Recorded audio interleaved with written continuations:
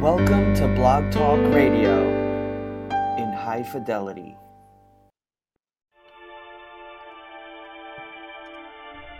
Challenging, thought-provoking, insightful.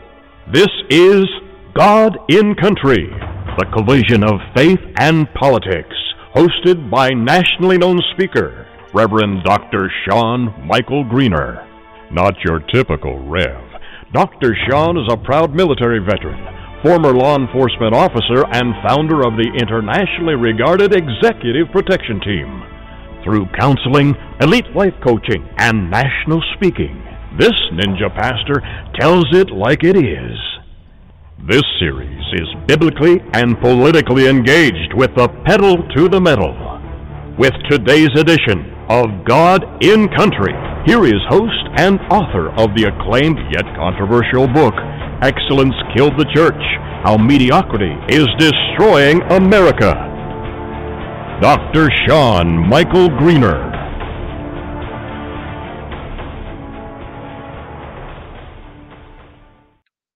Welcome, welcome, welcome. This is Dr. Sean Greener. I am the ninja pastor, as it were, and I am appreciative of you joining me today. Thank you to all of you who joined us on the Facebook Live I did. If you didn't get to see that, go back and look at it on Facebook. Join us up on, Facebook. Chat is open, by the way. It's going to be a very, very different sort of show today. It's going to be funny. It's going to be sad. And it's going to be difficult. And it's going to be helpful. It's going to be a blessing. And it's going to be rough. So that's the way it's designed to be. That's just how it is. So you'll find out why in just a moment. But I just want to say, right off the top of right from the very beginning here, I want to say that this show, the entire show, is dedicated to AO2 SEAL Mark Allen Lee. He was killed in action in Ramadi, Iraq, 8/2/2006. Mark Allen Lee is I've been to his mom's home. She's a dear friend. Debbie Lee, America's Mighty Warriors. Really quite amazing human being. She's done so much with this terrible, terrible thing that's happened to her. So many others I know very closely and am privileged to know as personal friends, but I consider Debbie a sister, both in Christ and also very, very powerfully in the mission, so that our war fighters are never forgotten. So I'm dedicating this show to Mark Allen Lee, Debbie Lee's son, First Navy SEAL killed in Iraq. And I'm also dedicating it to all of the Extortion 17 angels who went to be with the Lord August 6th, 2011. That's coming up on Saturday, the anniversary of that. What a powerful, devastating thing to have to experience every year. If you don't know what Extortion 17 is, I would remind you of the importance for self-education. It's extremely, extremely important.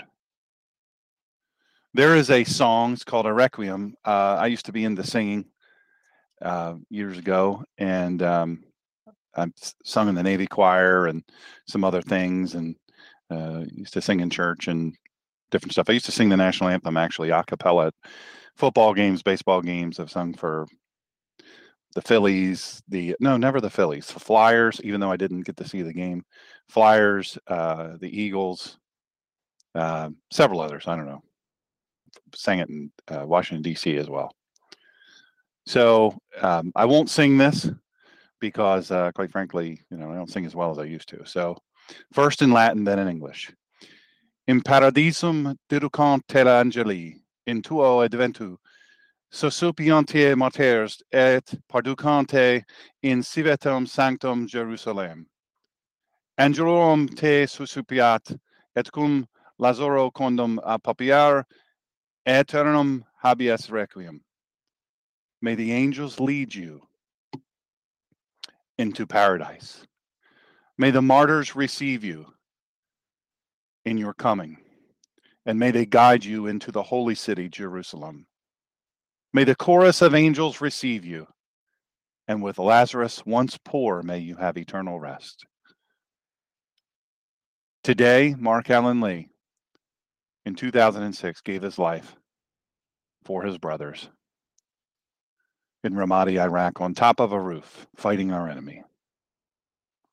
Saturday, August 6th, is the 6-year anniversary of the downing of Extortion 17. Please keep these families of all these great heroes in your prayers as they mark this tragic event this weekend with the 31 Heroes Ride in Virginia Beach. If you ride a motorcycle and you're anywhere near Virginia Beach, please consider going and participating or at least cheering them on. And now the names. United States Army, 7th Battalion, 158th Aviation Regiment. Sergeant Alexander J. Bennett. Specialist Spencer Duncan. Warrant Officer Brian J. Nichols. United States Army, 2nd Battalion, 135th Aviation Regiment, Colorado Army National Guard. Chief Warrant Officer David R. Carter. Staff Sergeant Patrick D. Hamburger. United States Air Force, 24th Special Tactics Squadron, Tech Sergeant John W. Brown. Staff Sergeant Andrew W. Harville. Tech Sergeant Daniel L. Zerby. United States Special Warfare Development Group, SEAL Team 6, Gold Team. Petty Officer First Class SEAL Derek C. Benson. Chief Petty Officer SEAL Brian R. Bill. Petty Officer First Class SEAL Christopher G. Campbell. Petty Officer First Class Jared W. Day. Petty Officer First Class John Duangdara. Chief Petty Officer SEAL John W. Foss. Chief Petty Officer SEAL Kevin A. Houston. Lieutenant Commander SEAL Jonas B. Kelsall. Master Chief Petty Officer SEAL Louis J. Langley. Chief Petty Officer SEAL Matthew D. Mason. Chief Petty Officer SEAL Stephen M. Mills. Chief Petty Officer Nicholas H. Null. Petty Officer First Class SEAL Jesse D. Pittman. Senior Chief Petty Officer SEAL Thomas A. Ratzleff. Chief Petty Officer SEAL J. Reeves. Chief Petty Officer SEAL Heath M. Robinson. Petty Officer Second Class SEAL Nicholas P. Spahar. Petty Officer First Class Michael J. Strange. Petty Officer First Class SEAL John T. Tumlinson. Petty Officer First Class SEAL Aaron C. Vaughn.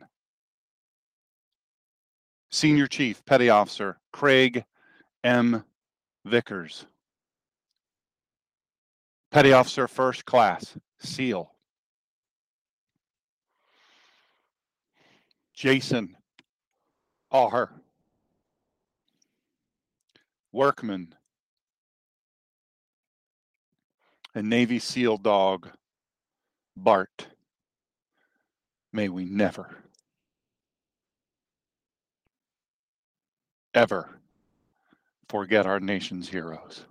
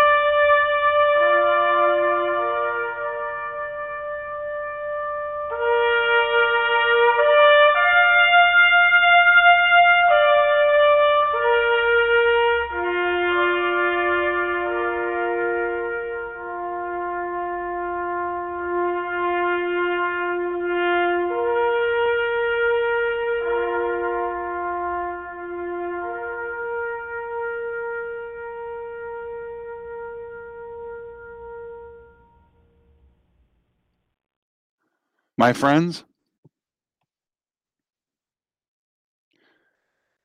I want you to understand something very, very important. And I don't think I can stress this any more firmly. These are days, the Gold Star families who belong to those names, who love the personalities and the people behind those names.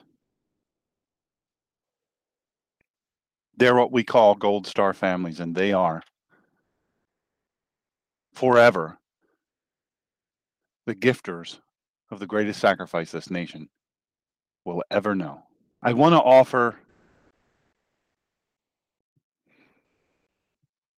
as I'm looking at their pictures,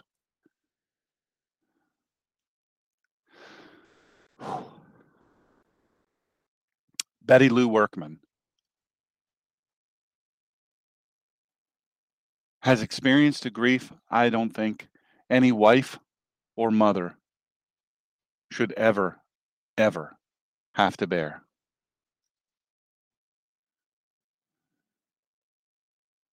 You see, when her son, Jason, was killed in Extortion 17, August 6th, 2011,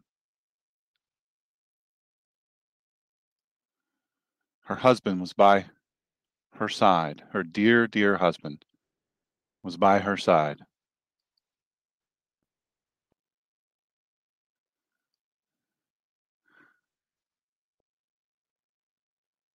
Her dear husband was with her when she went to see her son's grave in Section 62. I've been there many times, in Arlington National Cemetery, where it reads on the marker, Extortion 17, August 6th, 2011, Afghanistan. Here lie the men of Extortion 17, beloved fathers, husbands, brothers, and sons.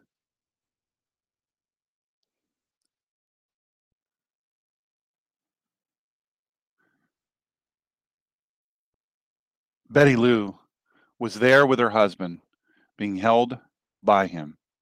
Such a sweet man. Mr. Rodney Workman, father of Jason, beloved husband of Betty Lou, friend to many, was killed in a motorcycle accident, memorializing his son. Betty, I've thought 100 times what I might say to you, how I might assuage the pain in some silly way.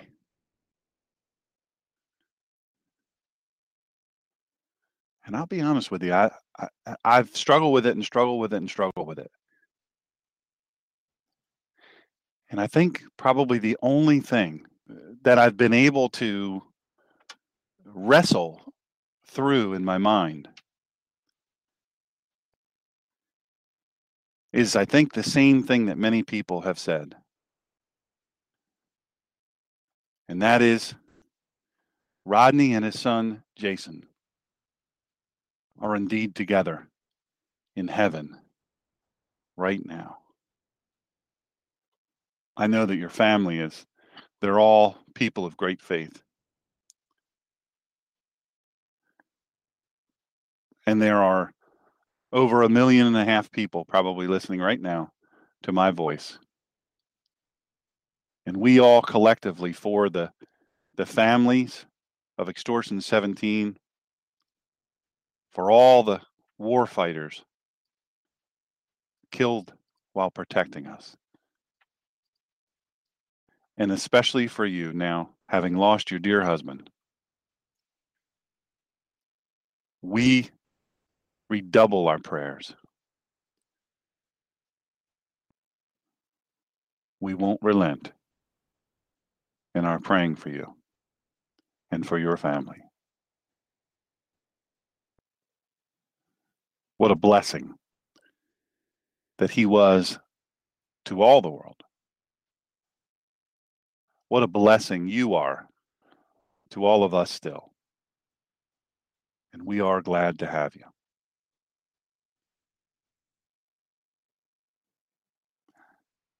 You know, folks, when I first started this show, I said, first doing this radio show at all, I said, folks, I will never forget our war fighters and especially our Gold Star families. I won't. I can't allow myself to forget it, and I can't allow you to. Because it's too important. So often these families are forgotten. They are. They're forgotten.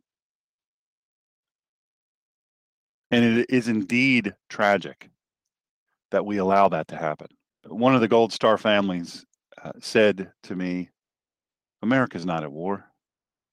No, America's not at war. America's at the mall. Our sons are at war.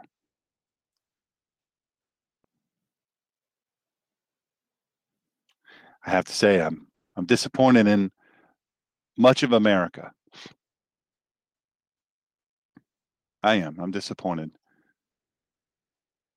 Because, you know, when these opportunities come up to remember, the crowds get smaller and smaller. When things like this pop up, announcements of this pop up on social media, folks just pass on by. No one will see you ignore it. No one will see you past that announcement, not even clicking like, not even sending a quick thank you for your sacrifice. It's important. To say that it's important, I think, is a gross understatement, an egregious misstatement of very important truths. We are Americans. And we are to commit to give our fighting force, our war fighters, the best tools, the best training, and the best support of anywhere in the world. And you understand that comes at a cost. You've heard me many times on this show. You've heard me many, many times say that we should absolutely. In fact, I did a show. I remember this. I remember I did this show. It was I did a show that was I'm trying to think. It was maybe a year ago, 2 years ago, maybe, and where I said what I would do if I was president. If I were president, this is my platform. This is what I'm doing. And I said, you know, I would make Congress, I'd make their benefits commensurate with our military. I'd make their pay commensurate with our military. I'd make their perks commensurate with our military.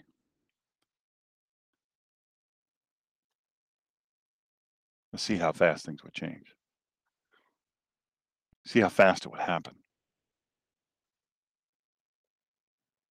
See, you say, well, I can't go overseas. I'm too old to join the military. I'm not in good enough health, or I'm just not I'm just not up to the military thing. And thank you for your service, Dr. Sean, but you know what? I just never could. You know what? Get in it to win it. Fight to win. On the political spectrum, do not allow our government to minimize or devalue in any way. I mean above words, more than words. I'm talking about support. Real support. Don't allow them. You say, what do I do to honor Mark Allen Lee? Well, you go to America's Mighty Warriors and you read Mark Allen Lee's last letter home. It's very powerful. Debbie's been all over the world reading that letter. She's been on probably every network and every talk show and every radio show. And she's dedicated. We've been to the Home for Heroes. We've been, my friend Jerry from Pennsylvania and I, we've been out there, and it is quite something. Get involved. I'm personally involved with the Michael Strange Foundation, and we're going to be doing another grief workshop out in Tucson, Arizona. It'll be my honor to speak and to help facilitate in one of the workshops, Living Through Grief on Purpose. If you're listening now and you are a Gold Star family or you're dealing with grief, I wrote an ebook called Living Through Grief on Purpose. And I'll send it to you free of charge. If you send me an email or you connect with me on Facebook or Twitter or any of those things, feel free, and I will send it to you immediately. No charge. I think you'll be blessed by it. A lot of tears went into writing that. And so we deliver the seminar that accompanies that for different organizations, and the Michael Strange Foundation has been so wonderful to invite me to speak. And we spoke at one in Ocean City, Maryland, and it was just an absolute privilege. And so we'll be speaking again in October out in Tucson, Arizona. So that's what you can do. Get involved. Don't let your politicians blow smoke up your skirt.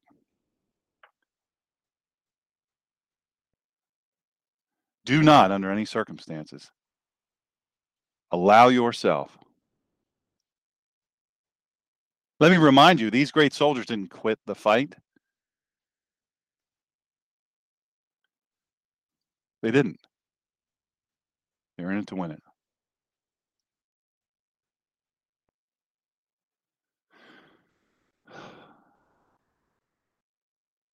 Don't give up on them. Don't give up on our active duty folks. Don't give up on our veterans. Don't give up on our families who have far too often seen their loved ones, their silhouette, fade from the doorway, never knowing when or if they'll be back. You say, I don't know what to do. That's what you can do. That's what you can do, my friends. Remember and fight. Remember and fight. And never back down. Folks, I just don't know that a lot of folks realize, unless you're involved in this, what I do with the families and being involved in Gold Star family issues and warfighter veteran issues. I mean, I just think that until you're involved in it, sometimes it's just you don't even see it. But I guarantee you, in your community, there's somebody that's got a soldier deployed right now. And the thing is we are still at war.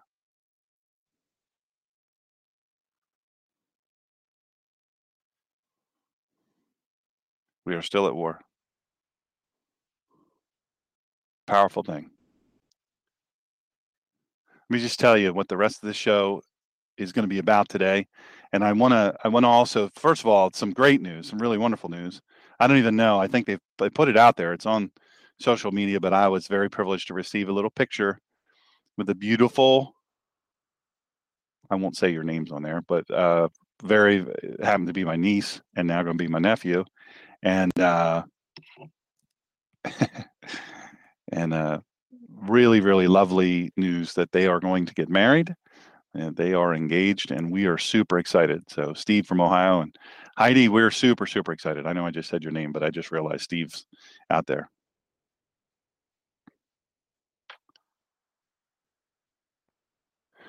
So congratulations. That's awesome news. So today, the show, we're going to help Hillary Clinton, not the president, thank God, and President Donald J. Trump. We're going to help them write their books.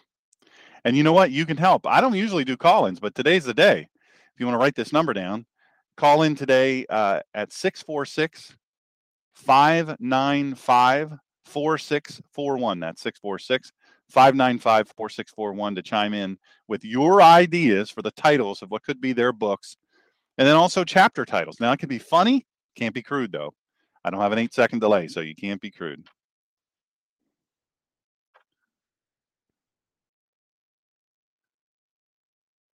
So it could be funny, could be serious. But potential titles for their books and chapter titles.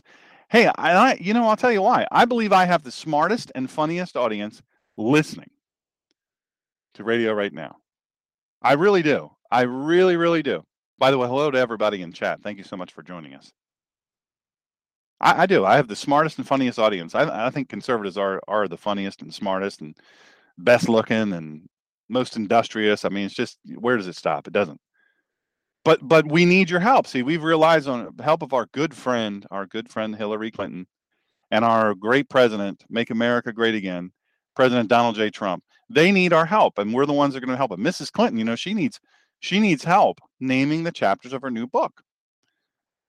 It could be tentatively entitled, "What Happened?"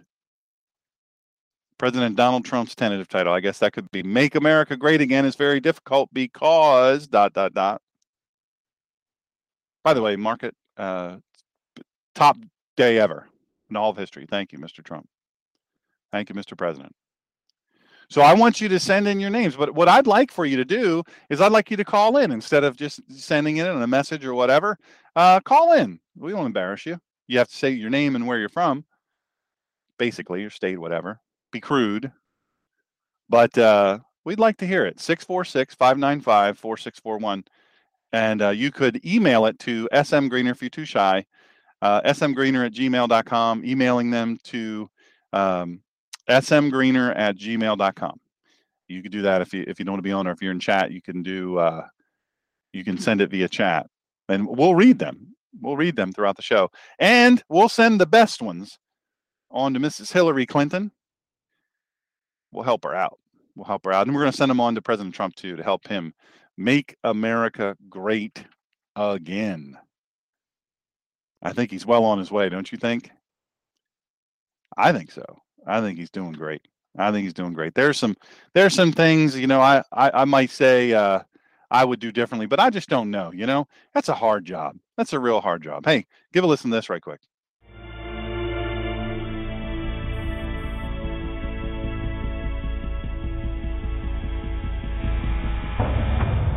We will be back with Dr. Sean, the Ninja Pastor, after these short messages.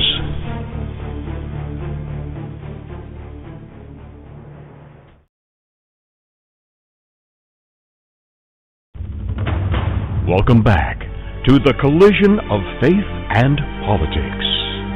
Here again is Dr. Sean.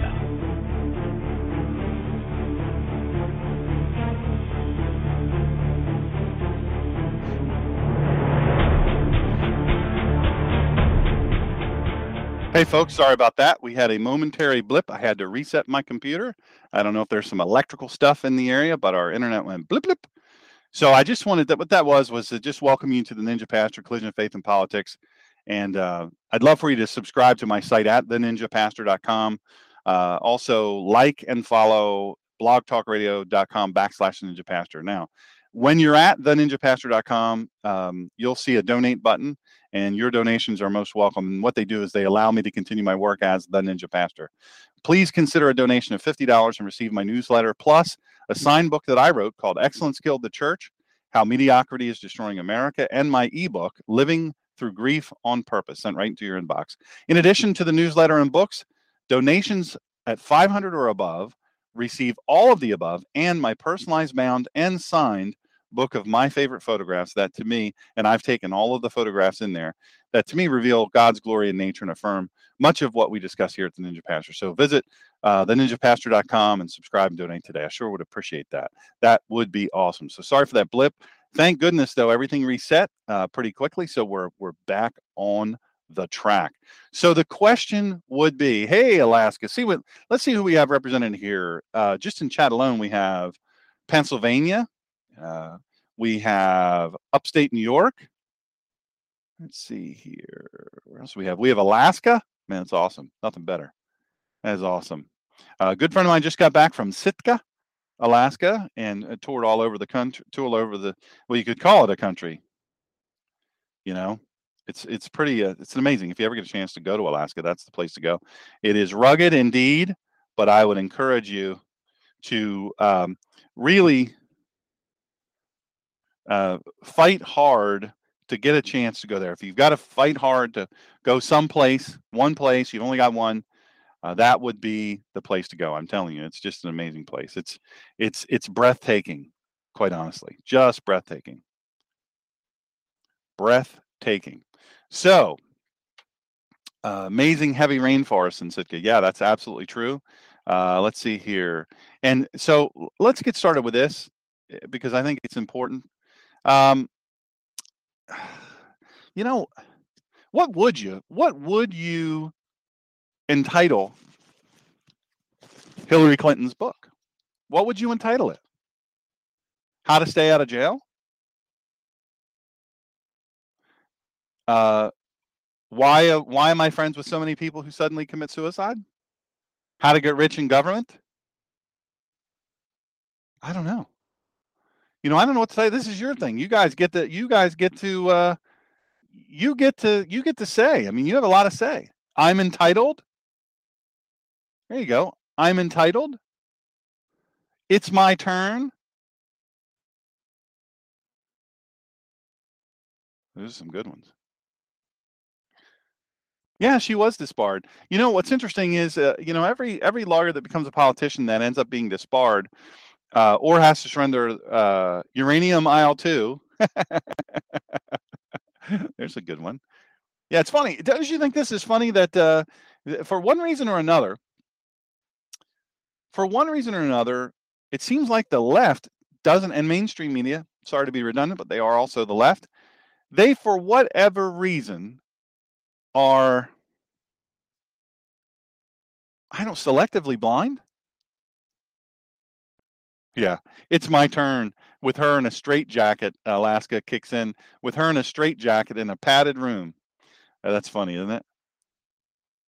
It's just crazy. It's super, super crazy. Press doesn't even seem to care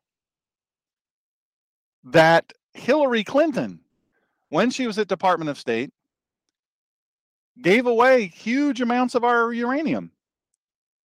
Who do you think she gave it to? Russia.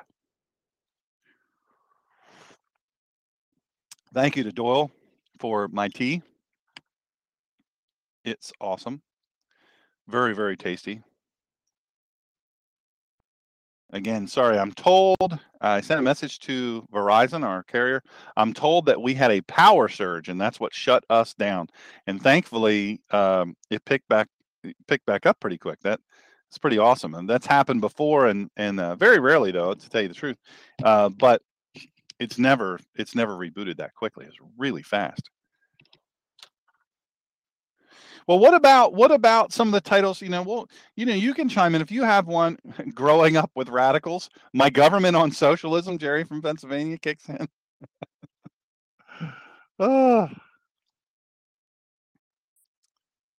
We see, well, I digress sort of, not really sort of, somewhat. Venezuela, as much as 2 years ago, I was saying, oh, come on. Alaska says there's a Facebook page titled Hilary and Michelle for 2020. Ugh. What is wrong with these people? Illiberalism is a mental disease. I mean, it is a mental disease. It really is. I mean, it's just nuts. Sorry. I'm not supposed to use that term. I get in trouble a lot for that.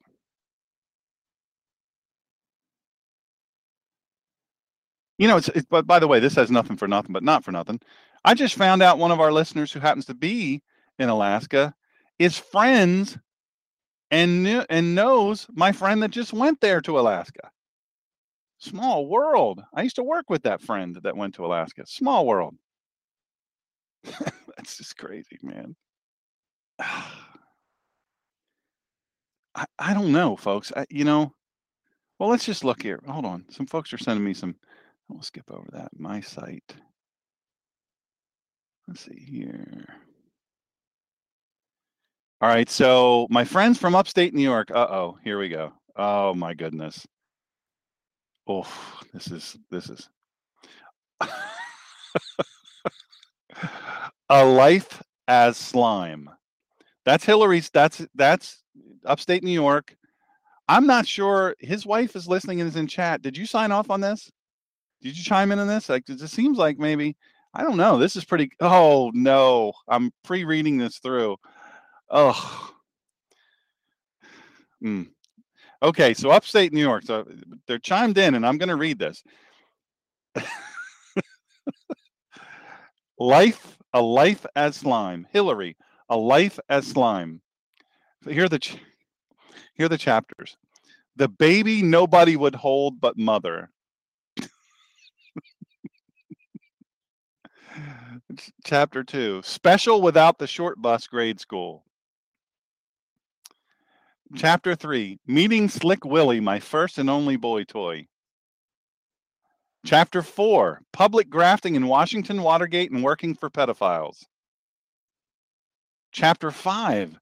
This is a must-read book, I'm saying. Public grafting in Arkansas, raising an idiot child and bimbo control.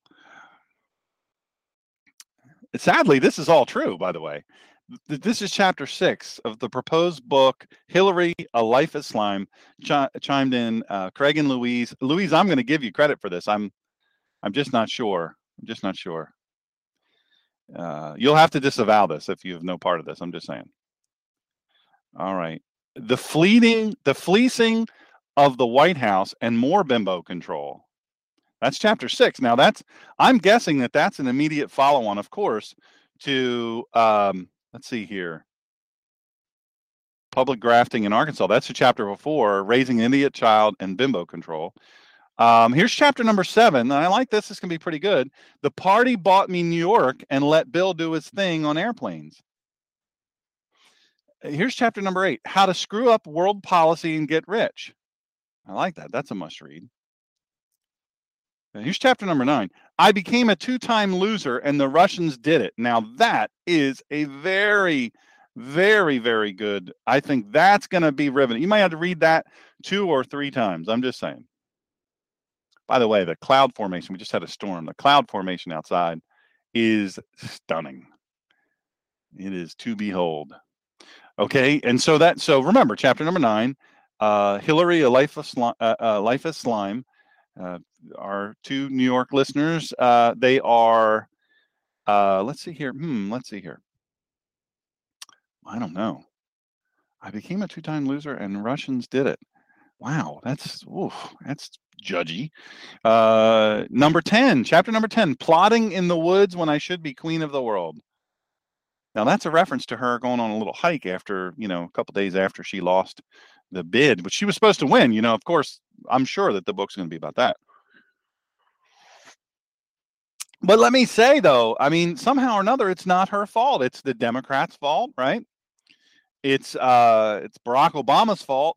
It's certainly the Russians' fault. We know that, of course. Of course we know that.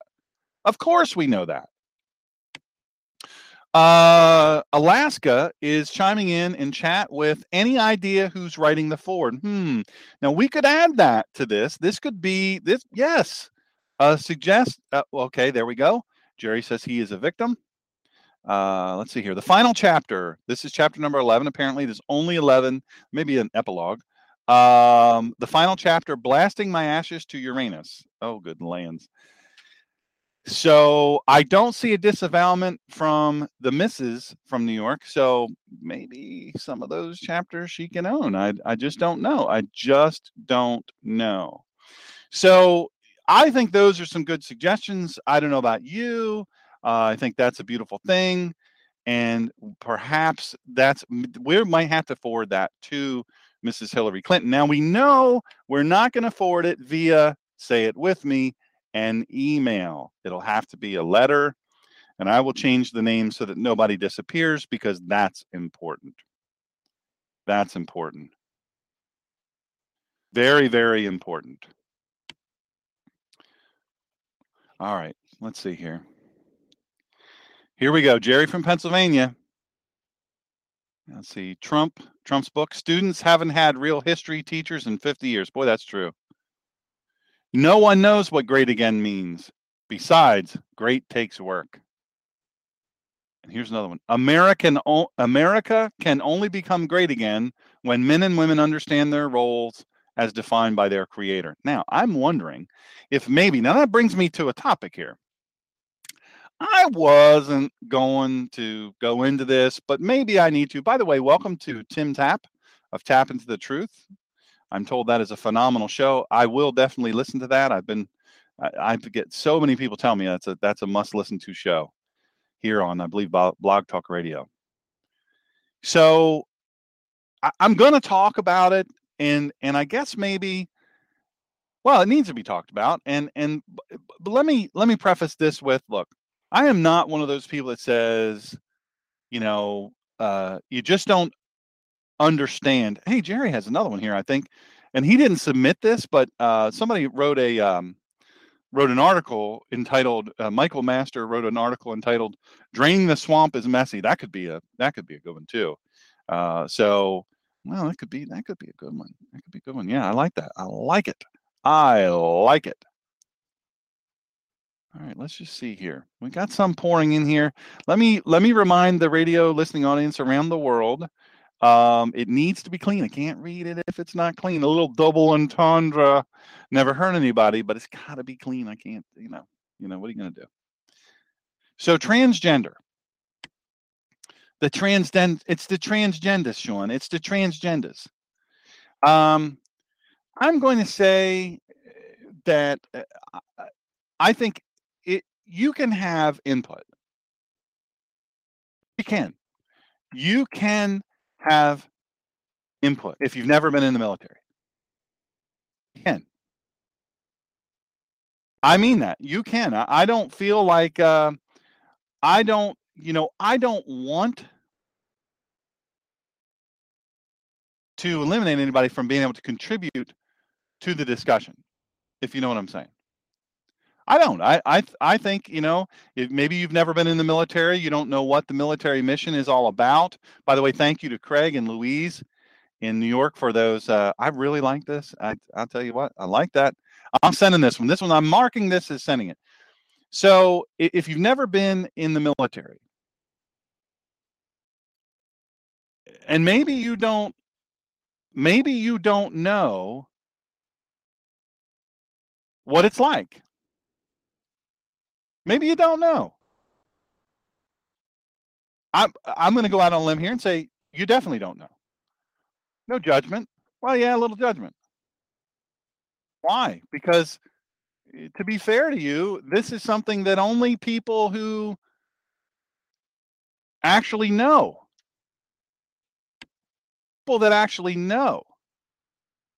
what the life is like in the military. Now, one such person that does know what it's like to be fit to serve, and he entitled his most recent, July 29th, 2017. He's been a guest on the show several times. Retired Navy SEAL and world record holder Andy Stump, class number 212, wrote this article, Fit to Serve.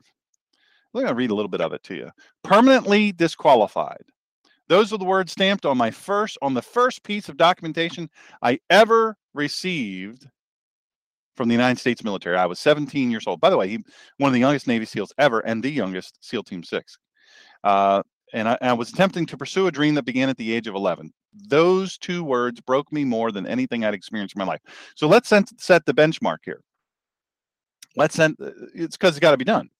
The benchmark, it has been set, and we have to acknowledge that it has been set, right? I mean, we can't ignore benchmarks. We've got to acknowledge benchmarks, right? Because look, you can very very easily skip over the fact that the military is a deadly job. We just dedicated the show to 34 people out of thousands, really, that have given their lives just over the past 12 years. It's dangerous. This is dangerous. We say, well, that's SEALs. That's Navy SEALs. No, it's not just SEAls. These are a lot of these guys, National Guard guys. The thing you join if you just want to have college paid for, you make a little extra money. Just go every other, 1 weekend a month, 2 weeks in the summer. Great. Get college. Right. That's why, but that's not why most of these people join up. Now, there's some that do that, join the National Guard. Oh, it's easy money. It's easy to get paid for college. But I tell you, when we're at war, and make no mistake, we are at war. When we are at war, you absolutely must. You must understand this is a deadly thing. This military is a deadly thing. I was proud to serve, and I'll tell you what, some of the greatest years of my life, proud to serve. Back to the article from Andy Stumpf, retired Navy SEAL, world record holder, and guest on the show. He's now got a podcast. I'm not going to promote it until he tells me I can, but he does have a podcast. I'm sure it'll be phenomenally successful. The journey to enlisting in the military is anything but short and sweet. Before any volunteer departs for boot camp, or at least in the Navy, you must complete a written aptitude test called the ASVAB and a physical screening at a facility known as MEPS, which is Military Entrance Processing Station. I went to Baltimore for mine. It was at this facility I thought my dream was coming to an end. I started my day before sunrise driving to the MEPS station in Oakland, California with my father. And after the ASVAB, the medical processing begins. It is a thorough but quick process. You are one among many, which in hindsight is a good first look at the reality of military life. All matter of medical checks are completed, from dental to psychological screening. You also receive your first dose of what is lovingly referred to as hurry up and wait. You are rushed from one area to the next, then wait for long periods of time until your turn is called. To a 17-year-old young man, it was stressful. One of the last things I was required to do is a simple blood pressure test. This occurred at the end of the day, and I was spent long before it began. I thought nothing of the test, as my blood pressure had been tested many times before without incident. But this day was different. The electronic machine registered my blood pressure as outside the parameters acceptable for military service. Needless to say, it got my attention. A doctor explained to me the acceptable range for enlistment and processing into service, and then informed me that I would have 2 more opportunities to be retested. All I could think of in that moment was that my dream was over. I took the remaining 2 tests. Each time the numbers climbed higher and higher. The same doctor reviewed them and explained that I was disqualified from serving, stamped on my record, and sent on my way. Well, I was destroyed. My father, who also served in the Navy, refused to accept that outcome and immediately went into the facility to speak to someone in charge. I don't remember much of what happened for the rest of the day, but it turned out that I would have the opportunity to see a cardiac specialist and return to the Oakland MEPS Center at a later date to retest my blood pressure. Had it not been for that opportunity, the story arc of my life would be much different. Day was a wake-up call for me, and I realized that day that the military did not need me. I was motivated, dedicated, and ready to serve my country, and none of that mattered. The standards required for baseline military service are set by the leadership of the military, and more importantly, the demands required of service. You either meet them or you do not. Now, let me say this. This is Dr. Sean talking now. It's very important to qualify that statement a little bit. Really, really important, and here's why. It is not about feelings. It is not about fairness. It is not about anything other than, do you meet the requirements or don't you?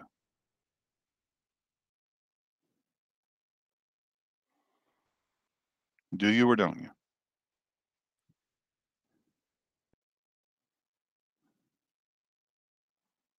Do you or don't you? Just those words. It's that simple. I mean, I know you're thinking, man, what's all the silence? Listen, folks, you need to understand, it is either do you or do you not meet the requirements of service. It's not, well, a friend of mine says, with all this work, first of all, I thought the left was against the military and against war and against all these different things. I thought the left was anti-military. Now all of a sudden we've got all the gays want to get in the military. We've got all the trans. Listen, what? And so my friend says to me, they say, this transgender thing, maybe we need a military of all transgender. Maybe that's the deal. Maybe that's if apparently they are such good war fighters. That's why they're fighting so hard to get in and stay in, is because, well, they're great war fighters, and we need a military made up, maybe a whole unit, not unit made up of transgenders. I think maybe that's maybe that's, I don't know. Maybe that's what we need. Maybe they are the ultimate fighting force, right? Maybe that's what it is. Maybe that's why they're all trying, because they know we can win. You just put us in. Yes, we're not positive what sex we are. We have some personal dilemmas, sure, but we can fight. But you either meet the standards or you do not. The demands required of service. You either meet them or you do not. Back to Andy's article. In the past week, I've heard the phrase, the military is not a social experiment, more times than I thought possible in a lifetime. This is a simplistic way to look at a complex organization, and it does not address the fact that our country, the democracy, freedoms, and liberties are in and of themselves a social experiment. The military, much like this country, is a melting pot. I serve with both sexes, every race and religion. Now, I'm with him. I served in the Navy as well, at both sexes and every race, every religion. I even served with some Muslims. I served, oddly enough, with 2 Buddhists. I served with the Baha'i. I've served with Presbyterians and Baptists, and I've served with agnostics and atheists. And much like Andy says here, I served with individuals who had trust funds and those that sought military service as an escape from crippling poverty in the inner cities. I will chime this in. 2 people, even Presbyterians, I know it's hard to believe, Jerry. I served with 2 guys, which was really a great privilege. They turned out to be great friends during my time in the military. 2 guys, one superstar athlete, NCAA Division I football, and he got the dean of academics or something, dean of something or other, his daughter pregnant. And so he immediately joined the military. He said, hey, I got to support this family. I got to, this is what I got to do. I got to do something honorable here because I've done something, that I gotta assuage. I gotta handle this. I gotta man up in here. So I served with him, and then I served with another guy, a marching band member. I won't say the school, but Division I also, one of the top marching bands in the land. Not the number one, but one of the top. And the band director, the director of bands, his daughter got pregnant by this guy. So immediately he gives, he just vacates his scholarships. Same way with the other guy. And they go in the Navy. And they, 4:30 in the morning, the pots and the pans and the trash cans are flying about in the barracks, and it was one of the longest days up until that point. I'd have many longer days, but it was also one of the most awesome days I've ever had in my whole life. And of that group, we started off with 100 and some, and it was whittled down to 50, 53 or 55. That's how many people we plowed through. That many.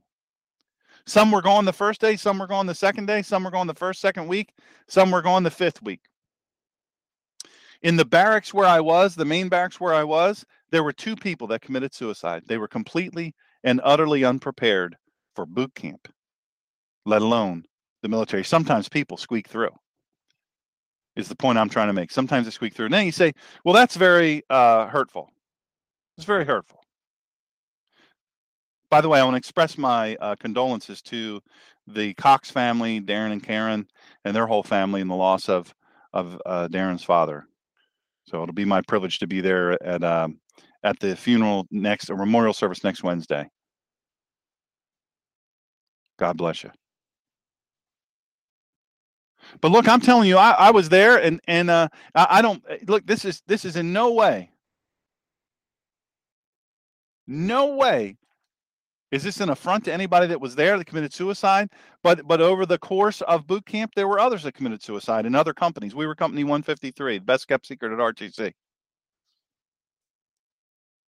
And I'm here to tell you, my good dog Buckeye is in here. She's wanting to know what's up. She's saying, hey, everybody. She's going to chime in on this. All right, go lay down. Go lay down. So, there's lots of people that they have a political agenda. Go lay down. They have a political agenda. And so they want to join up in order that they can achieve some, well, we did it. We're in the military. I know some homosexual guys that are,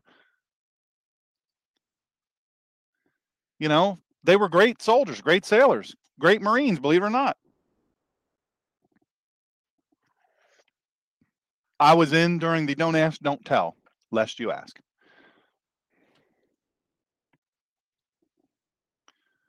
Don't ask, don't tell. Just mind your business. I don't need to know about any of that. But you would be kicked out and prosecuted if you were caught in a sexual act of any sort, a homosexual act of any sort.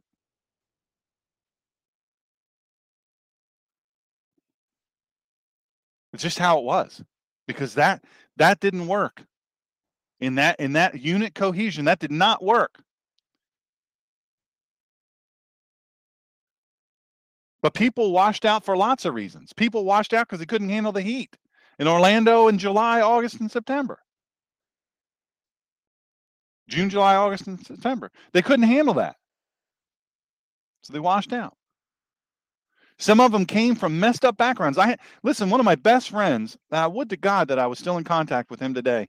I went through a period where I was Mr. Loner. I didn't stay in contact with anybody. I didn't talk very much. I know that's hard to believe.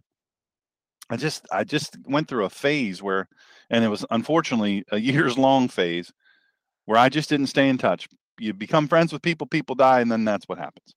But one guy in particular had been shot 9 times as a gang member in inner city Miami. I mean, he was a gang banger. He had tried multiple times to get out of the gangs. Nothing worked. Joined the military. And he was awesome. He was an awesome dude.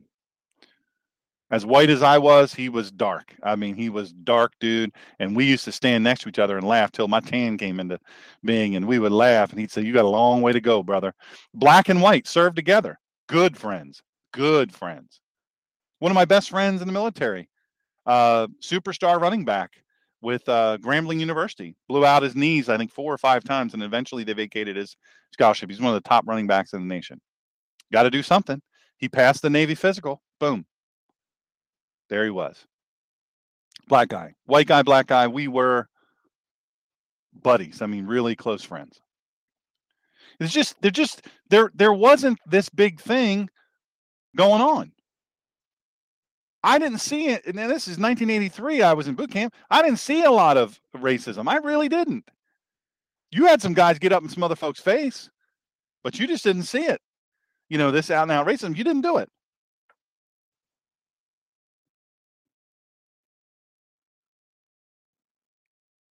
But transgender, no. No. Now, I have looked at, imbibing a little bit in celebratory fluids, um, and getting into the conversation with your shipmates, and they say, man, you make one ugly woman. That's about as close as we got to transgenders. It's just a fact.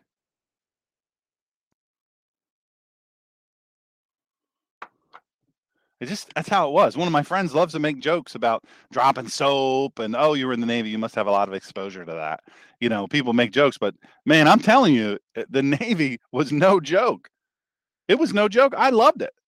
I did. I loved boot camp. I loved basic training. I loved it. I went in great shape and I came out in even greater shape. I gained 20 pounds in boot camp. 20 pounds. I was a stick figure when I went in, but I was in superior physical condition. And boy, I'm going to tell you something. They told us one day, Chief and Senior Chief, our two drill instructors, said, now my friend is telling me that they do not make soap jokes, but they do in fact make soap jokes. Yes. Many other jokes too, hinting at a little bit of proclivities.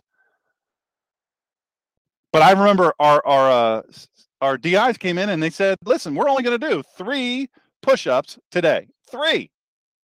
You guys work so hard. You recruits, you work so hard. You really, really got after it yesterday. So we're going to take it easy on you. We're going to only do 3. I don't know if you've ever stretched out one push-up over the course of an hour, but I'm telling you, this is how it goes. Push-up position hot. That's from a standing at attention. So then you're in the up position. Usually after push-up position hot, down, up, down, up. That's usually how it goes, right? You crank out 100 or so of those, and you're in push-up position, literally over a puddle, not just a little bit of your own sweat. I'm talking a puddle. You are drenched to the core, and you are sweating your behind off. I mean, it's unreal. Go lay down, buddy. Go lay down. And so it's just one of those things, you're expecting a push-up position hot, down, up, but we never heard down. We just heard push-up position hot. And I mean to tell you, we were in push-up position, in the up position for 20 minutes. You say, nah, come on. Come on. You weren't in any push-up position for 20 minutes. They're making that stuff up. I'm telling you right now, I got a bunch of my shipmates would attest to it. Push-up position, in the up position, back straight, hands shoulder width apart, up on your toes, legs straight, no bow in that back at all. And I'm telling you, shaking like a leaf. I mean, like a leaf. After the first several minutes, you're shaking so bad, you're like, everything is burning. Your hands are soaking wet, so you're having trouble staying in that position because you're on a tile floor. And sweat's pouring off of you, burning your eyes, but you got to stay in sort of the push-up position attention, type of deal. Well, this first push-up was dragged out over the course of I don't know, an hour or so. Then when they tell you to get up, recover. That means stand up. You go right back to attention. 3 push-ups. The worst day. We wanted 2,000 push-up days after that 3 push-up day. And I'm just telling you. You say, well, I'll tell you this too. I have amen. Buckeye is conservative. Someone in chat just said that Buckeye is conservative. She is conservative. She misses her daddy. I've been away a little bit, and I miss her too. So, throughout this process, the ones that are weak, that their bodies are not going to develop, that they are not going to be able to strengthen up. Listen, war and war fighting is hard. You say, well, what about the people that are just, pencil pushers, the personnel men and all that stuff? Listen, everybody is a fighter. Everybody in the Marine Corps is a fighter. Everybody in the Air Force is an airman. Everybody in the Coast Guard is a guardsman. Everybody in the Army is a soldier. You all are in the military in your respective branch of service. That's what you do. And at any point in time, you may be called into action as a war fighter, and you had better be ready. You had better be ready. You can't be overweight. You can't be carrying, 20 extra pounds or 30 extra. You can't. You're going to die. You're going to die, and you're going to get other people dead. If you don't meet the standards, you either meet them or you do not. The demands required of service are not political. They are, in fact, absolute. Not respective of gender, not respective of sexual proclivity. It doesn't matter.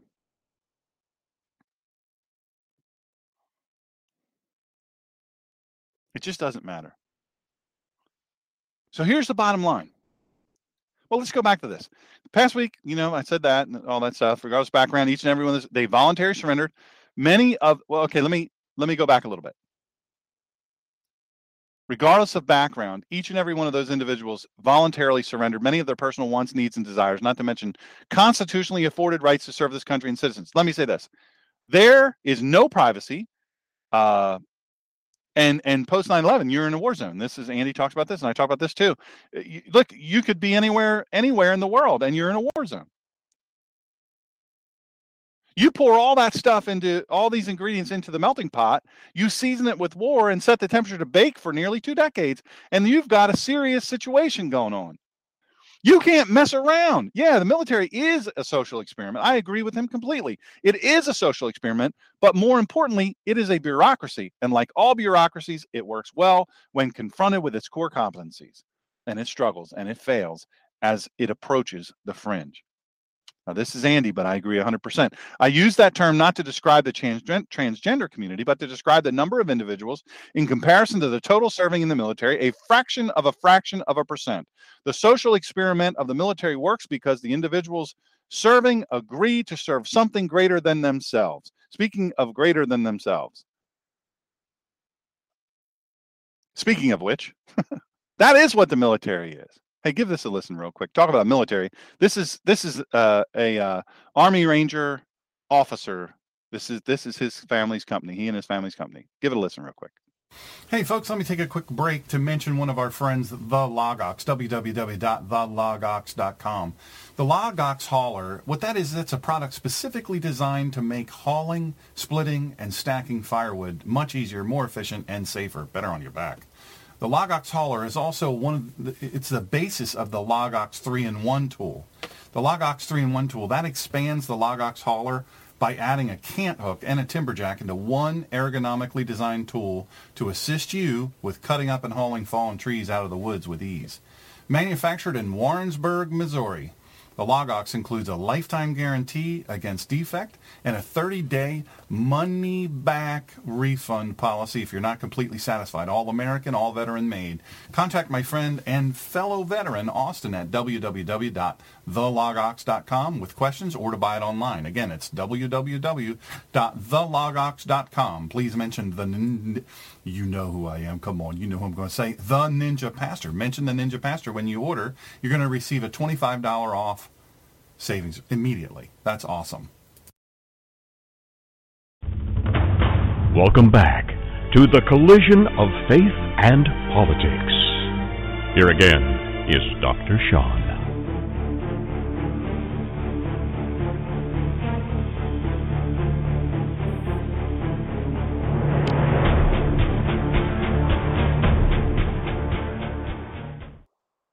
Now, Andy and I agree. Thanks for giving that a listen. Andy Stump, retired Navy SEAL and world record holder and guest on the show.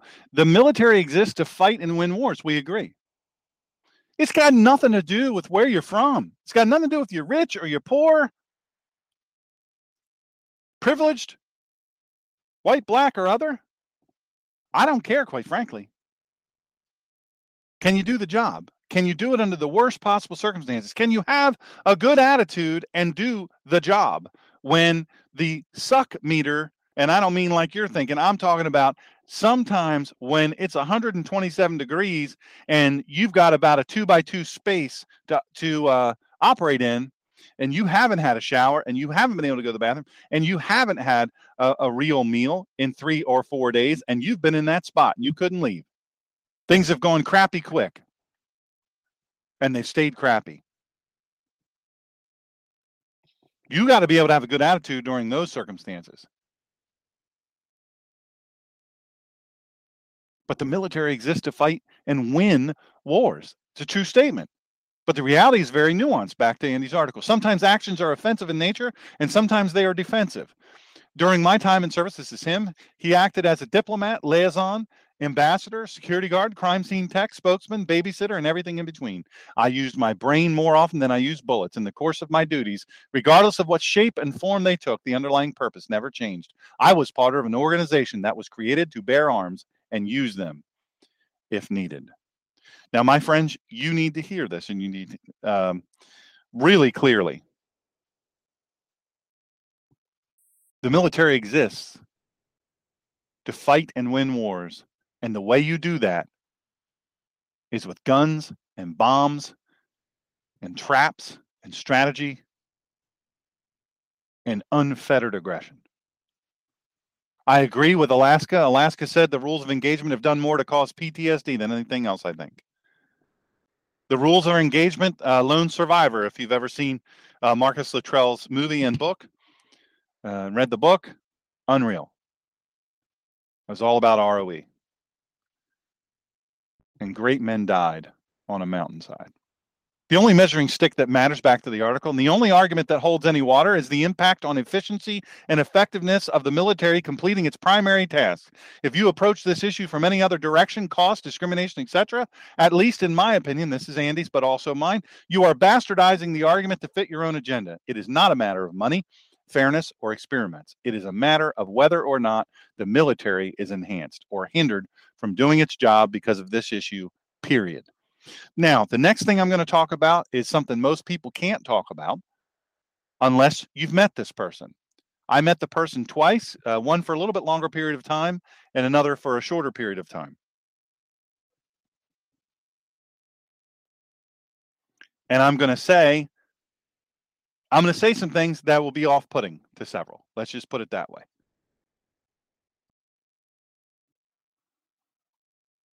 I'm going to read now from Andy's blog, confessionsofanIdiot.com. Many people have pointed to Chris/Kristen Beck, an individual from the SEAL community that identifies as transgender. He says, I have never met or worked with this person. I have both. And have watched this from a distance. Excuse me. When Beck responded to President Trump's tweet, many people jumped on the bandwagon, and I think there's some clarification due. And I've done this both in interviews, I've done it in social media, and other things that I've written. And I want to make this clear. I think Andy does a great job at it, and so I'll read his words. First, Chris Beck was a Navy SEAL, not Kristen. That may seem harsh to some, but it is also accurate. Chris, after military service, came forward as identifying as transgender, not during his time in the service. I have no doubt that he struggled with his identity during service, but he chose not to transition. I don't know if that's the correct term, post-service. He did not serve as a transgender SEAL. I can only speculate as to why he made that choice, but given my experience with the community, I think it is fair to assume he realized that making the decision while serving would have been disruptive to the team and his teammates, and would have had a negative impact on both as well as his career. He would have been correct on all accounts. Anything that creates friction and distraction in a small unit negatively impacting ability to meet the standards is addressed. In many cases, this manifests itself in personal issues such as alcohol, substance abuse, problems of all types, addictive behavior, financial problems, many more. These issues are not as uncommon as you think. They are addressed, and if the impact of the team cannot be negated, they are removed, regardless of how capable an operator they are. The team is first, not the individual. This is the underlying principle of all military service. Now, let me say this. This is Dr. Sean talking here. Now, I have, on several occasions, dealt with transgenders. I mean, just based on what I do, we're going to have that. That's going to happen. But I'm going to tell you. I'm going to tell you and be very, very clear here. I don't in any way want you to miss this. When I met who was Chris Beck and then became Kristen Beck, I'm just going to tell you, I'm not making an assumption professionally, but I do have professional background and education on this. So for me, when I met the person, I knew obviously immediately He did not make an attractive female. Let's be honest on that. Now, I'm also going to say this. No matter if you're a SEAL or Army or Navy, Air Force, Marines, Coast Guard, no matter what branch you listen, I don't care what you do for a living. If you are a transgender, you have gender confusion. You to be, or perhaps you have some sort of situation going on hormonally that leads you to want to be or be driven to be the opposite sex, to conduct your life as the opposite sex. Whether you're male wanting to be a female, female wanting to be male. I have met transgenders who I looked at them and said, yeah, you know, your hormones are out of whack. But I'm going to tell you something. I've never once met a transgender that the changing, and what is it, $150,000, $250,000 of surgery and medication and a lifetime of taking medication. I've never met a transgender that when they finally got it done, they were at peace. You say, well, that's because people are mean and rude. And I've never met a transgender I didn't think was far from suicide. In fact, Andy talks about this. After he says the team is first, not the individual, that's the underlying principle of all military service. I have no idea what it would be like to be transgender. I cannot even fathom the difficulty in dealing with the internal struggle, let alone the spectrum of reactions from society. The suicide rate, which is staggering, is tragic, but also does not surprise me. My heart goes out to that community, and I serve for them as well. They deserve the space and freedom this country provides to be who they feel they should be, just as much as their neighbor who may hate what they stand for. And he says this, and I say it. People, I was just interviewed, and I said this, and I said it on air, and I don't apologize for this. People say, well, you're a pastor. You can't say things like this. I don't care, honestly, how you conduct your life. I really don't. Once it begins to affect me and my ability to conduct my life the way I'm called by Scripture to do, and my faith, and driven by biblical principles, until that happens, I really don't care. If you're going to harm, my loved wife or my children, my family, any of those, hey, look, you got a whole different ninja pastor. That's where the ninja part comes in. You want to start messing around with that? Well, we got a problem, brother or sister. I don't care. Go live your life. I'm not condoning it. I'm not condoning it at all. There's a lot of Baptists right now, independent fundamental, King James Version only, saying, well, see, he's pro-gay. No, I'm not. But I tell you what I'm not. I'll tell you what I'm definitely not. I'm not for going around beating on the heads of gay people or transgender people or lesbian people or whatever letter you want to put, LGBTQE. I don't care. I don't care until you start populating my schools for which I pay taxes, until you start populating the prisons for which I pay taxes, until you start populating the military, I pay taxes. And you tell me that I've got to start paying for your surgery and your medication because you have a mental health issue. Well, the DSM-5 reversed partially what the DSM-3 and 4 said. DSM-3 and 4 said that it was a mental disease, mental disorder. But now the DSM-5 says it's less of that than it is a medical issue. You see what's happening here? Look, I'm not going to go out into the transgender community, wherever it is they have their big meetings, and say, you guys, girls, whatever you are, you guys are weird and sick and odd. I'm not in that club. I'm not in that club. I don't have any desire to do that, not even a little bit. But you go ahead and you try to come into my military. You come into my Navy and you say, well, I deserve a space here. Well, I'm sorry. I am sorry, folks, but I'm not rolling that way, and I'm not condoning it. You come into my church and my Kehalah, where I'm the pastor, and you tell me, because you're so full of yourself, that somehow or another, I owe you. Somehow, no, I don't owe you a spot. I'm not going to bash you, but I don't owe you a spot in my Navy. I don't, Andy goes on to say, I don't care about your beliefs. I'll respect them even if they are counter to my own. I have no idea if I've ever served with anyone who is transgender. I have no idea because I never asked and I didn't care. I cared about two things, competence and meeting the standards. I served with every aspect that our society has to offer and spent 0% of my time concerned with their backgrounds or beliefs unless or until it impacted performance. Ditto from here. Look, there's something that you need to understand. We are never not going to need the military. In fact, you would be an idiot if you ever, under any circumstances, thought we don't need the military. Hey, give this a listen. Hey, happy warriors. This is the Ninja Pastor here. Quick break to mention another partner of ours, Mr. David Partridge at Lieberman Early and Company in Wayne, Pennsylvania. David and I, we recently shared a meal together, and we discussed his business, which is commercial real estate.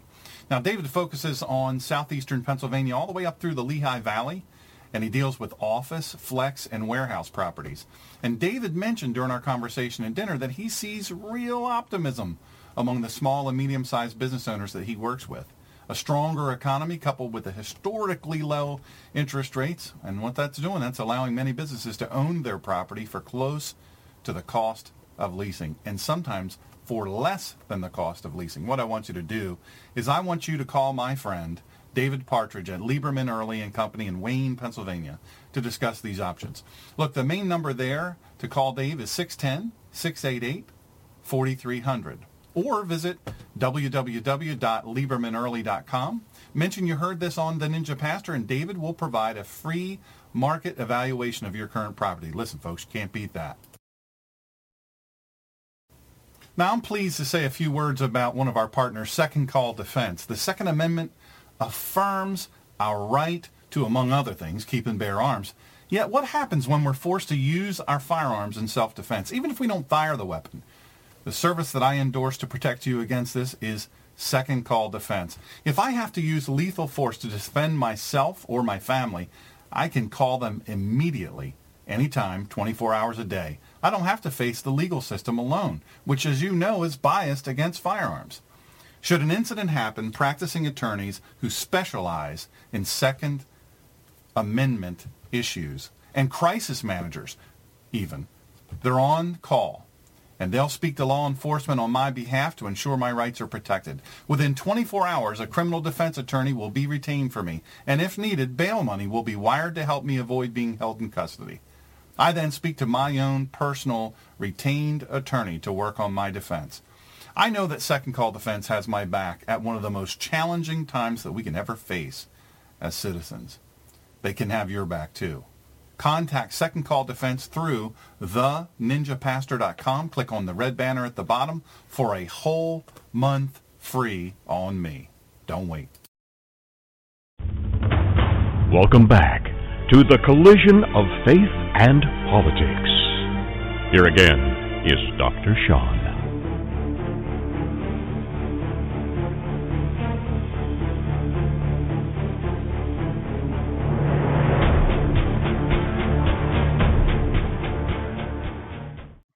Hoo-yah. Hey, look, we need the military. This is Andy, and this is, and I echo this, I ditto this. We need the military. We need the space provided by the military to continue the experiment that is the United States of America. For the military to remain effective, the demands of the occupation, along with the leadership, need the ability to determine the standard and criteria for service. Those that do not meet it should not be considered.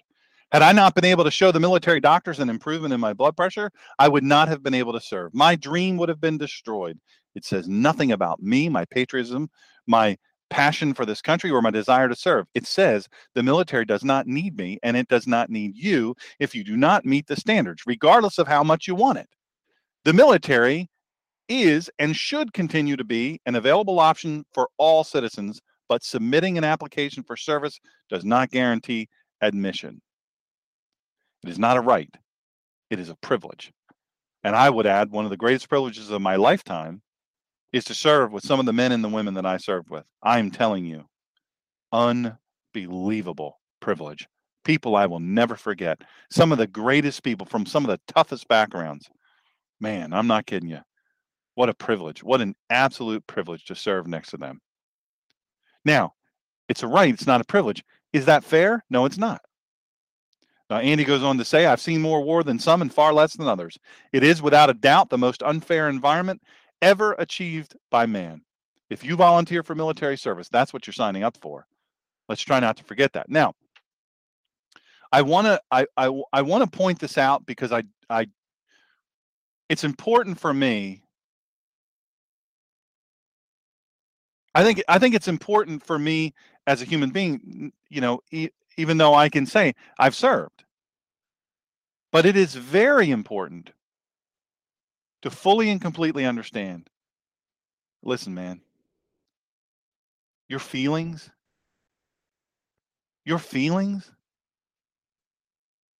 folks, that doesn't matter. Doesn't matter. Your feelings don't drive this service in the military. Your feelings don't drive it. That's great that you want a certain thing or another, but I'm sorry to tell you, it doesn't drive it. Go on ahead and want that all you want. Well, I want to be in the military. They have no right to keep me out of the military. Just because I'm gay or transgender or whatever, you can't keep me out. It's my right. It's not your right. And you're not being barred from entry because you're transgender. You're being barred for entry because you don't meet the standard.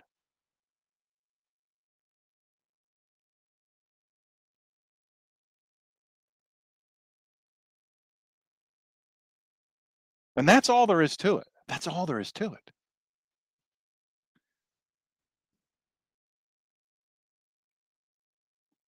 It all comes down. You absolutely must understand that if you've got to take pills for the rest of your life in order to retain the appearance of your sexuality, in order to retain the voice and the skin and the hair and more of your sexuality that you think you are, that is only being maintained because of medical intervention. You say, well, I'm sure there's people in the military with high blood pressure. I had one college, he'd only ever been in college, now he's in the workforce. Good kid, I've known him his whole life. He actually said, look, if somebody's willing to go fight for their life for me on my behalf, I don't mind them receiving a little extra health care. How naive. Utterly naive.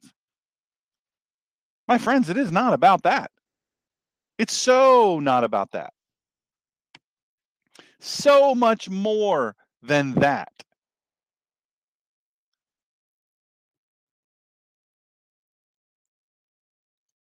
When you look, former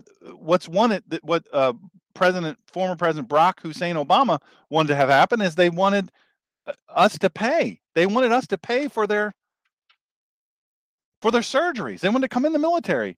There's people that get put in prison so that they can receive surgery. Chelsea Manning, do you know, they call him Chelsea Manning. I don't know what his real name is, but whatever, he's made up this name. The private who was accused of spying and then went to jail and all this stuff. And while he was incarcerated, he became a she. Guess who paid for that? You did. Guess who pays for his medicine? You did.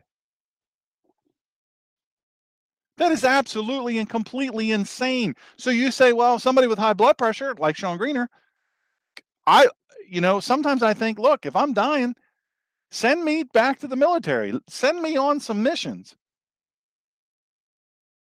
If my life is going to be cut short because of all this that's going on with me, hey, give me a mission. I can train up quick. I would gladly give my last full measure of devotion in that regard. Gladly. But they won't take me. You know why? Because I don't meet the criteria anymore. I did once. I was in fact, one time I had my physical, you have your physicals every year and your testing and everything, do all your PT. I was always in the top 0.1% of the Navy. And I was always very proud of that. And I worked very hard at that. However, one area was, I had 5.9% body fat. There wasn't an ounce of fat on me. I mean, I was in shape, brother. I took PT seriously. I took readiness seriously. And I'm here to tell you, Navy, because, their bureaucracy, as Andy said, they saw 5.9%. They saw my height. They saw my weight. This guy's underweight. He's got too low a body fat. This is not sustainable. And they were actually going to process me out. They sent a letter to my commanding officer saying, you got to surrender this guy to medical and he's got to be, processed for discharge. And I'm like, what? And my commander said, no, this guy's a stud. You don't want this guy out. You want him in. And the thing is, I go to the medical and they have these doctors and they examine me. I do all the testing and they do the caliper test. And then they said, well, this is 5, we got to do the water thing where they measure it, the water, it's more accurate. So they do that. It's still about the same. And they're like, well, we don't know what to do here. Because the standard says you got to be 10. You can't be below 10. You're 5.9. Well, that would have been wrong. That would have been wrong because I was extraordinary at my job. And I made doggone sure because people depended on me. But I'm going to tell you, if Sean Greener had Sean Greener blood pressure that he has now, they wouldn't take me. They wouldn't keep me. If I was still in right now, they wouldn't keep me. No. I'd be bounced out so fast, make a head spin. Then you say, well, that's not right either. If you develop a problem. Am I saying they won't give somebody blood pressure medicine in the military? No. But mine's deadly. 305 over 295 is deadly. You don't survive that for very long. And you can't function in combat or a war fighting environment or even the high stress of just military operations, just general training. It's just not reality. So you got to go. Brother, got to go. Nothing against you personally. God bless you. Thank you for your service. You got to go.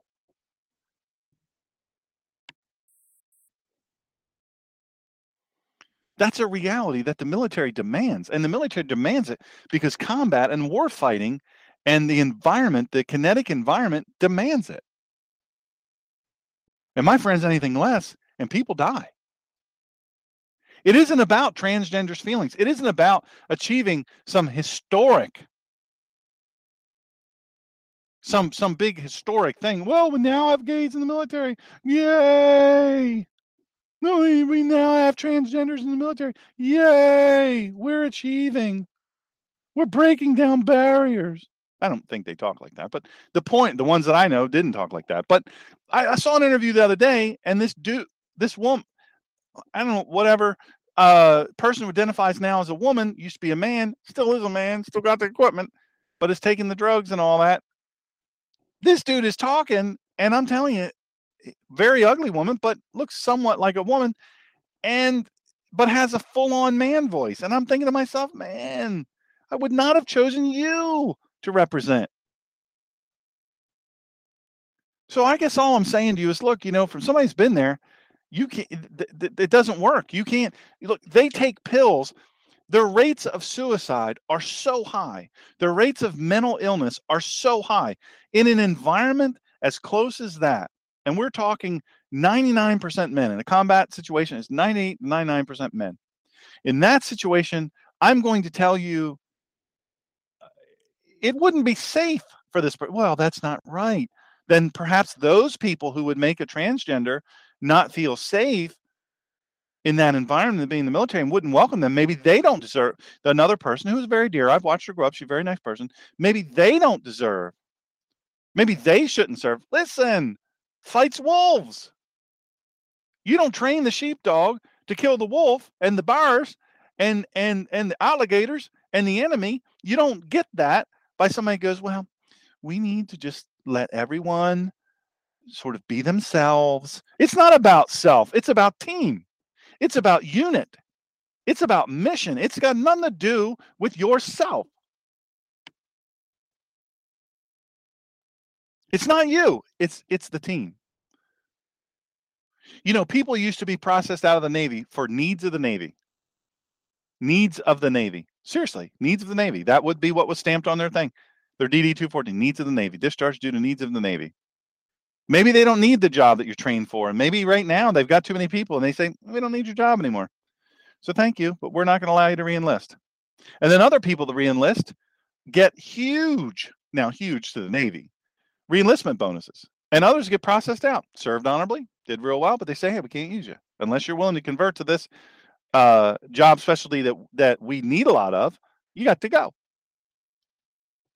There's not much money in the military. There's not much money for the soldiers and the sailors and the Marines and the Coast Guard and the airmen. There's not much money to pay them, which I think is egregious.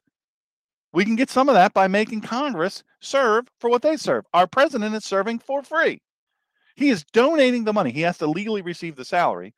He's donating the money.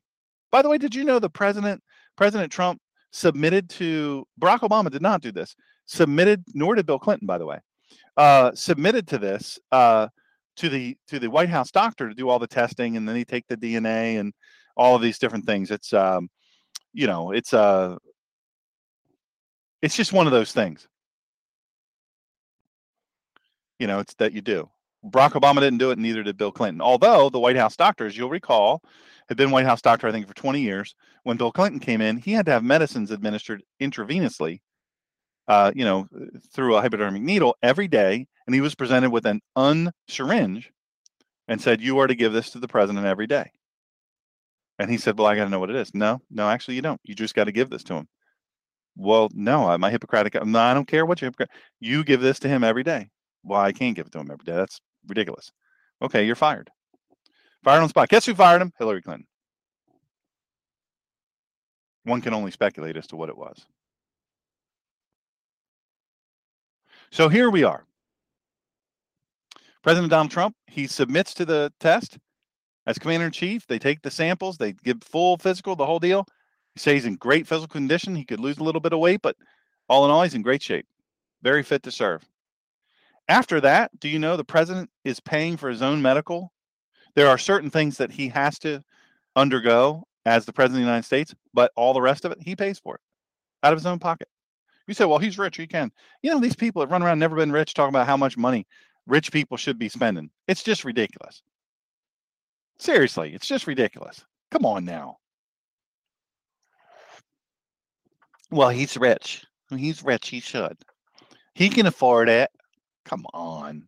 Stop with all that, people. Don't let yourself be one of those people. For reals. Please don't ever let yourself be one of those people that talks like that. It's just dumb. It's dumb, and it doesn't make any sense. Hey, give this a listen real quick. This makes a lot of sense. You guys all know, if you've been listening any length of time, the Michael Strange Foundation and Charlie and Marianne Strange and all the Gold Star families, that's a cause that's close to my heart and something I believe you'd be interested in supporting as well. This foundation focuses on the Voices for Silent Heroes and provides unconditional support and services to the families of recently fallen service members by professionals, one of whom is me, in several fields, and also by those who have suffered similar losses so that the healing process can begin. But more importantly, the Michael Strange Foundation focuses on healing the family after the initial and intense outpouring of support and love from family and friends after that's passed. Many face these most difficult times in the weeks and months afterwards when loneliness, sorrow, anger, and loss seem to be the survivor's only companions.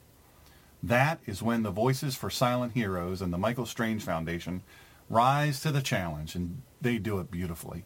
And they provide the difficult and enduring care and outreach that has meant such a difference to so many Gold Star families and allowed them to stay together through the most intense grief associated with the loss of fallen service members. What I want you to do is I want you to visit the Voices for Silent Heroes at www.michaelstrangefoundation.org or click on the link to my website, theninjapastor.com, to learn more. And please consider a donation to support their important work. I know these people personally, and I love them dearly. Thank you for helping them do what they do. Welcome back to the collision of faith and politics. Here again is Dr. Sean.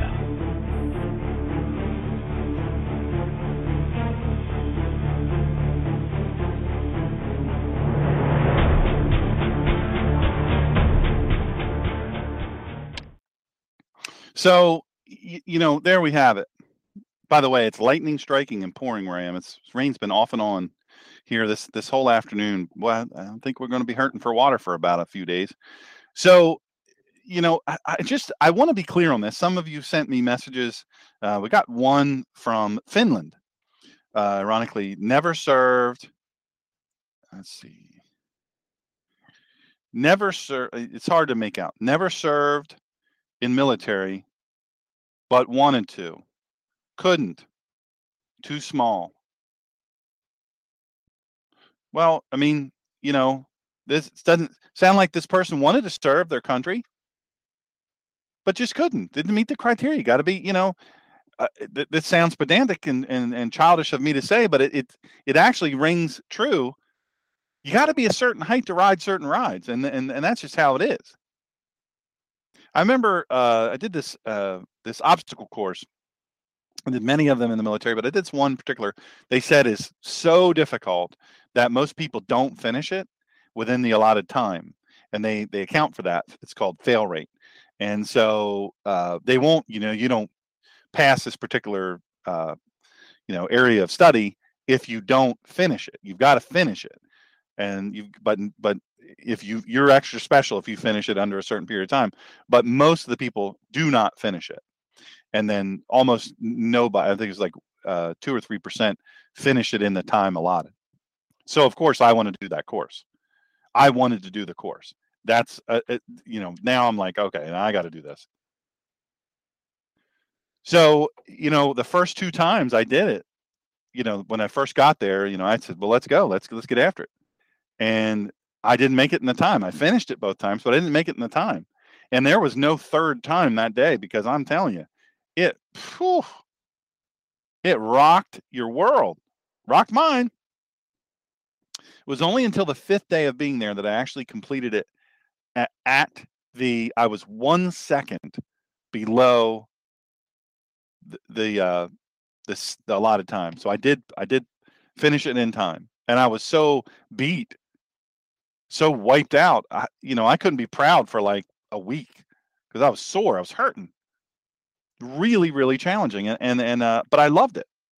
I loved it. At the same time, I loved it. And the instructor there was about 4 inches shorter than me, and I said to him, he was a squared away dude, man, 5x5 all the way around. He was just really.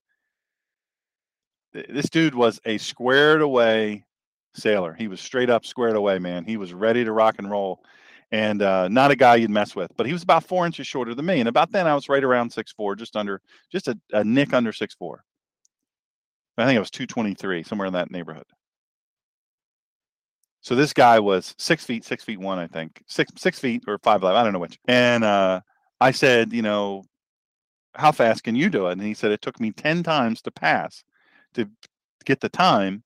And then now I can only usually do it in about 1 to 5 seconds under when I do, meet the standard. And I said, you're in unbelievable condition. I can't ever believe that. And if you're here all the time, you can do it all the time. What is it that stops you? He says, my height. He said, if I was 2 inches shorter, then I couldn't take this class because I'd be too short to take the class, because it is physically impossible to complete it in under that height. You can't have a 6'10" fighter pilot. Would you like to know why? Because they don't have convertibles. I mean, we can make it a convertible. You pull that little handle or you pull that little loop above your head. We're going to make it convertible real quick. But you're not going to ride around town like that. You're going to get ejected at 100 feet per second. And hopefully that Martin Baker's ejection seat deploys the parachute and you land safely to Earth. But if you're 6'10", 6'8", you can't be a pilot. Too tall to ride. Newsflash, the reason they have height, weight standards in the military is because there are parameters of service. You've got to do it. So you say, well, transgenders, I've never seen a whole lot of them. I haven't seen a lot of them, probably none, but Bruce Jenner. Yeah, hey, Bruce Jenner. This is how ridiculous it is that Kristen Beck, former Navy SEAL, now transgender, called out the president and meet me face to face and tell me I'm not qualified. Well, I'm sorry to tell you, first of all, there's a lot of lying in that statement. There's also a threat that doesn't belong. And that threat is, oh, yeah, you want to front with me? I don't care if you're the president. Go ahead, get in my face. Stupid. It's a stupid statement. And that tells you that Kristen Beck is not quite with it. When I met him, I'm going to say him because he still has his equipment.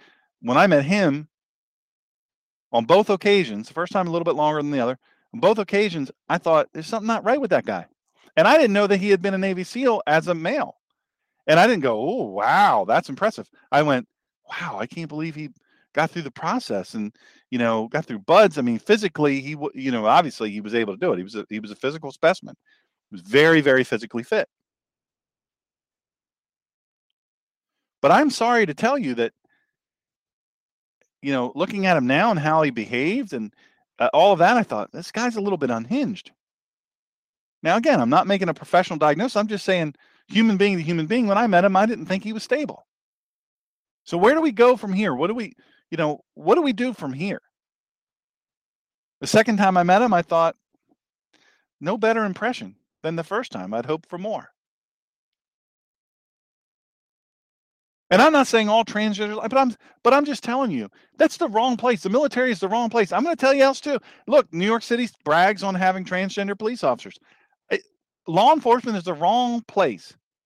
Wrong place for Muslims, and it's the wrong place for transgenders. And I'll tell you why it's the wrong place for Muslims. And you may not like me, but I don't really care that much, unless you're my mom, in which case I do want you to like me.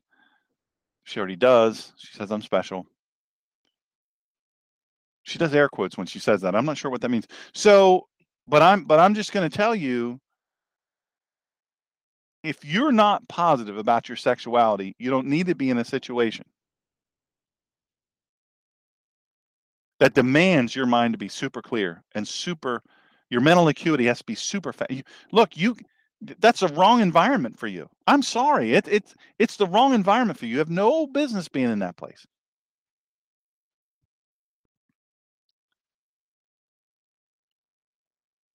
Look, I know of a transgender. I literally know of a transgender. I do know this person who married, has children. The youngest was in early teens. The oldest was out of the house and about to get married. And he said, he didn't say anything to anybody. He just started going to the doctor and taking pills and doing all the whatever, growing his hair, wearing a little makeup. And little by little it progressed, and he worked in a field that you just don't do that. You just don't do it. You got this job as a man. Now, I know women that do that job. I'm not going to say what it is, and do it well. But it's typically reserved for a man because it's hard work. It's heavy, heavy lifting. It's a lot of back breaking work.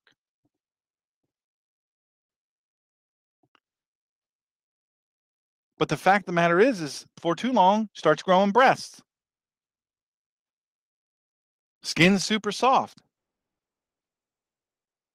Hair's all of a sudden different and girl-like. Starts growing his nails and then painting his nails. And the employer's like, I don't know what's going on here, but I don't know what to do.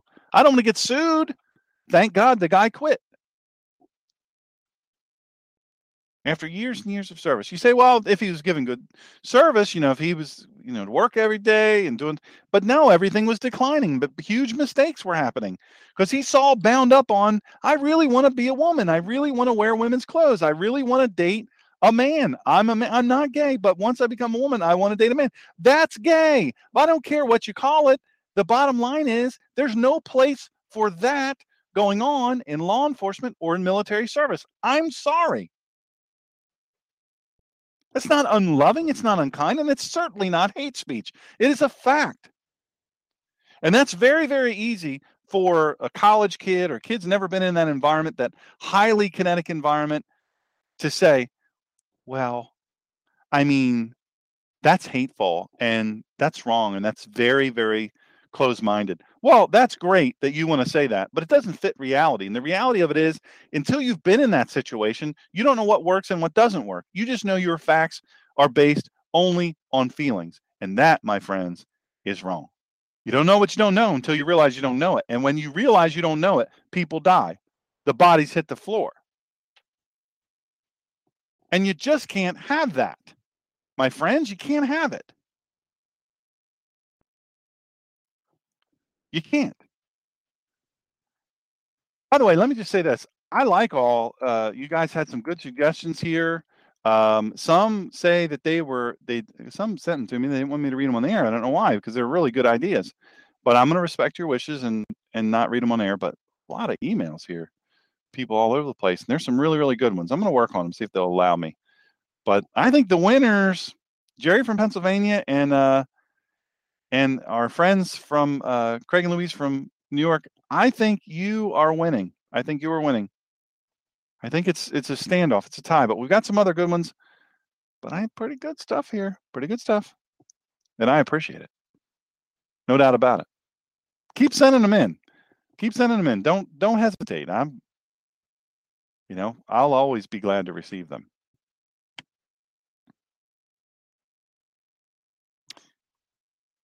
I want you to listen to this right quick. Just give this a quick listen. I'll be out to close the show. Be right back. Close the show. Folks, as we wrap up today's show, I want to thank you so much for taking the time to listen and share this show. And also, I want to remind you to visit our partners, thelogox.com, Lieberman Early, Second Call Defense, and the Michael Strange Foundation. And I'd like you to please subscribe to The Ninja Pastor at www.theninjapastor.com. Please consider a donation of $50 and receive my newsletter plus a signed book that I wrote called Excellence Killed the Church, How Mediocrity is Destroying America, and my ebook, Living Through Grief on Purpose, sent right to your inbox. In addition to the newsletter and books, donations above $500 receive all of the above, and they receive my personalized bound and signed book of all my favorite photographs that I've shot. That to me really reveal God's glory in nature and affirm much of what we discuss here at the Ninja Pastor. Lastly, I want you to remember that I reach over 1.4 million listeners with every time I'm on the radio reach of over 500,000 people each time I host this show. And if you'd like to reach people who share your values and who you would like to buy from like-minded companies, please contact me at theninjapastor.com and to discuss any sponsorship or partnership opportunities. Thanks again so much for listening, and God bless you, and God bless America. Welcome back to the collision of faith and politics. Here again is Dr. Sean.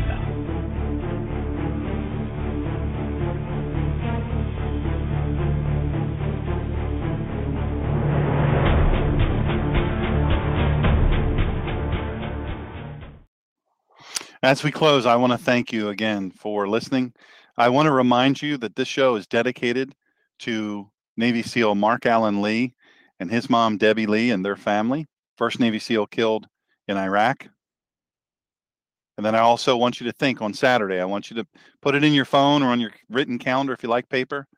I want you to remember the families and the war fighters that died in Extortion 17.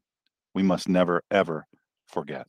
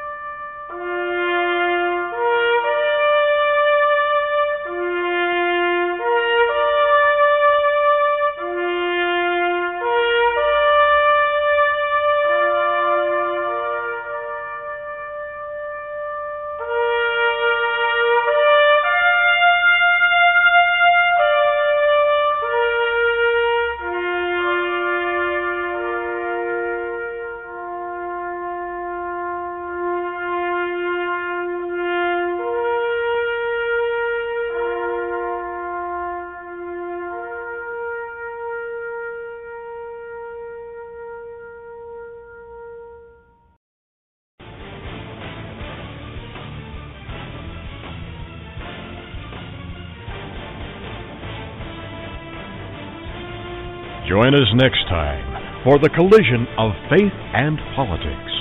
And please follow this show at www.blogtalkradio.com/The Ninja Pastor. And follow Dr. Sean on Twitter at The Ninja Pastor and on Facebook at www.facebook.com/God in Country Radio and at www.drseangreener.com. In the meantime, Dr. Sean will be fighting for you and for this great country. Thank you for joining in this fight.